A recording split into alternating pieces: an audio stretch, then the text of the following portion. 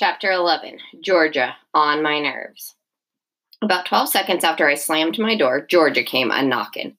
She knew better than to just barge in. At least I'd trained her that much. Enter, I told her. She came in and closed the door right behind her. What's going on? Why was he yelling like that? Are you in trouble? She said. In case you're wondering, Georgia is 9.5 years old, in 4th grade, and 100% into everyone else's business. Go away, I told her. I had work to do, a mission to plan. Besides, since when do I need an excuse to not want my sister around? Just tell me what he said, she whined. Here, I gave her one of my pudding cups. He said, have a pudding cup, okay? Now get out. She gave me a look that was like, I'm not stupid, but okay, I'll take the pudding cup, and she didn't ask any more questions. Mostly, I can't stand Georgia, but I also didn't want her to get stuck in the middle of anything with me and Bear. She was still the kid in the family, after all. Rafe, what? I said. Thanks for the pudding cup. You're welcome. Now close the door. From the other side, I said and turned my back on her like I expected nothing short of obedience. A few seconds later, I heard her leave. Finally, some peace and quiet. Now I could get down to work and really figure out where this whole mission thing was going to take me next. Chapter 12. So this is what motivation feels like. First of all, it needed a name. I thought about it for a while and came up with Operation Rafe, which stands for R, rules, A, aren't, F, for, E, everyone. I'd be the first kid to ever play Operation Rafe, but not the last. Someday there would be Operation Rafe video games, Rafe Cachadorian action figures. Okay, so it's not the best action hero name, a movie version starring me and a whole amusement park called Rafe World, with 16 different roller coasters and no height requirements to ride any of the rides. The whole thing, Rafe Enterprises, would make me the world's youngest million billion trillionaire, or maybe some kind of heir that doesn't even exist yet, and I'd pay somebody to go to school for me. Meanwhile, I still had to finish inventing this thing. I decided that every rule in Hills Village Middle School Code of Conduct should be worth a certain number of points, depending on how hard it was to break. Of course, this meant I could get into some serious trouble, so I decided to make that worth a bunch of points too. And there would be bonuses for things like getting big laughs, or if Jeannie Galetas saw what I did, definitely that. I wrote it all down in a big grid in one of the spiral notebooks Mom got me for school. What? This was for school? That's only part of it. There are a ton more rules in the Code of Conduct than that, 112 of them to be exact, but you get the idea. After I was done writing it all down, I started thinking maybe this whole thing needed some kind of major ending. Like if Operation Rafe was going to get me through 6th grade, then I should have something big, no huge, as a kind of final challenge before I could go on to the next level, which was 7th grade. I'd get Leo to help me, and it would be worth 500,000 points, way more than anything else.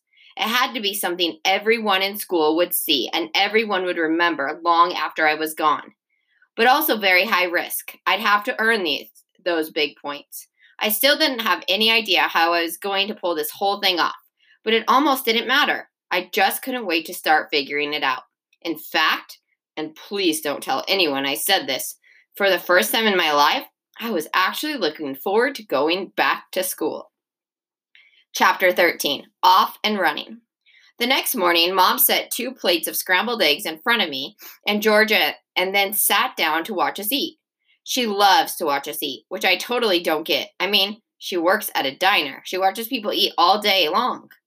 You were both asleep when I got home last night, she said. I'm dying to hear about the first day of school. Tell me everything. I wanted to say, define everything, but that would have been like putting up a neon sign that read, I have something to hide. The thing is, I don't like to lie to Mom. I mean, I'll do it if I have to, but she has enough to deal with, so instead I shoved half a piece of toast and a bunch of scrambled eggs into my mouth and started chewing as slowly as I could. That meant Georgia went first. Lucky for me, she talks a lot. I mean, a lot. If Mom hadn't cut her off, I might have gotten all the way out of the door without even saying a word. How about you, Rafe? She asked when Georgia finally took a breath. What do you think of middle school so far? Well, I said, it's not as bad as I thought it was going to be. Like Leo says, not telling the whole truth isn't the same as lying. Mom's eyes got all wide, like I'd just sprouted a second head or something. Who are you, and what have you done with my son, Rafe? She asked, joking around.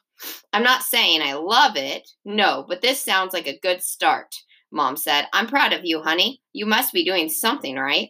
Whatever it is, just keep doing it. Oh, I will, I told her just before I shoved some more scrambled eggs into my big, fat, not quite lying mouth. Chapter 14. Rules were made for breaking.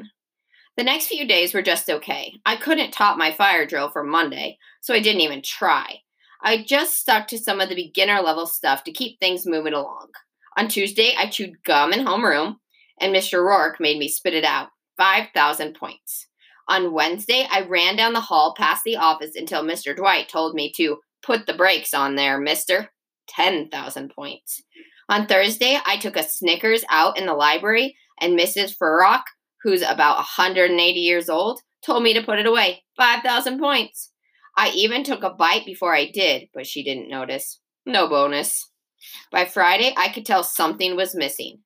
Just breaking the rules by itself wasn't going to cut it. I needed something more. I needed a boost in my game. I needed, wait for it, Leoizing. He caught up with me at my locker just before 8th period English, and of course he knew right away what I should do. Leo always does. You're just coasting, he said. If you're going to play this game, then you need to really play it. So I'm going to change things up. You, I said? Since when do you make the decisions? Since I came up with half the idea for this whole thing, he told me. Here's the deal. It's 2:26. That means 49 minutes left in the day. That's how long I'm giving you to earn another 30,000 points. 30,000, I said. That was more than I'd made in the last 3 days combined. Yep, otherwise you lose a life, he said. Hang on a second. Leo was going kind of fast even for Leo. I have lives? Sure, he said, like it was obvious. 3 of them to be exact. And what happens if... I didn't even want to say it. What happens if I lose all 3 lives? Then you're a big loser. You don't get to finish the game, and the rest of the year will be about as much fun as a case of never-ending diarrhea, he told me. Oh, I said. That's all, huh? Leo shrugged. Gotta keep it interesting. That's one thing about Leo. He definitely knows how to keep things interesting. I mean, it's not like just because he says something, I have to do it. But what would you rather do? Play this game by yourself or with your best friend? Yeah, I thought so. Okay, game on, I told him. I looked up at the clock just as the 8th period bell started to ring. That's 48 minutes and counting, Leo said. Better get busy. Chapter 15. Right and Wrong. I got to Miss Donatello's English class with 47.5 minutes left in the day. The clock was ticking. On my life. One of them, at least. After attendance, Donatello told us that we were going to read parts of Romeo and Juliet aloud in class. It was written by Mr. William Shakespeare, who I believe is famous for writing the most boring plays in the history of the universe. This is a little advanced, Donatello told us, but I think you kids are up for it. Obviously, she didn't know the first thing about me. Allison Prouty, who raises her hand for everything, helped give out the scripts while Donatello told us what parts we each had. When she got to me, she said, Rafe, I think you'd make a fine Paris. And everyone in the room started laughing right at me. Paris? I asked. Why do I have to read a girl's part? Paris is a boy, Donatello told me. He's one of Lord Capulet's best men. Yeah, well, he probably still wears tights, I said, but Donatello ignored me. Listen to the language as we read through, she told everyone. Notice how every line has 10 syllables. Notice the subtle rhyming. That's not easy to do. Nobody wrote like Shakespeare. Nobody. And I thought, idea in progress. Please stand by. Let's begin, Donatello said. Act 1, Scene 1. It turned out that this Paris guy, he really was a guy, doesn't come in until page 12. That was good. It gave me time to work on my idea. Donatello probably thought I was taking notes like Jeannie Galetta and the other brainiacs, but I was actually hot on the trail of those 30,000 points. 10 syllables per line, check. Rhyming? Check. By the time we got to my part, there were only a couple minutes left in class, but I was ready. Act 1, Scene 2, Donatello read. Lord Capulet and Paris enter. Jason Rice was Lord Capulet, and he had the first line. It went something like, but Montague is bound as well as I, and blah, blah, blah. For men so old as we to keep the peace, and blah, blah, blah. I told you it was boring. Now it was my turn. I put my paper over the script and looked down like I was reading from the right place. Then, loud and clear, I read, Excuse me, sir, there's dog poop on your shoe. Raffe, Donatello shouted, but not as loudly as everyone else was laughing, so I kept going.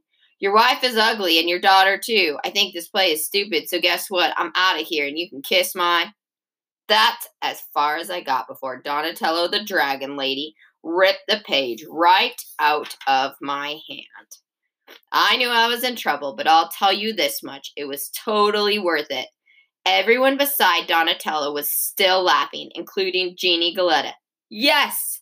And the thing was, nobody was laughing at me anymore. Now they were laughing with me. That's like the difference between night and day, or wet and dry, or in this case, losing and winning.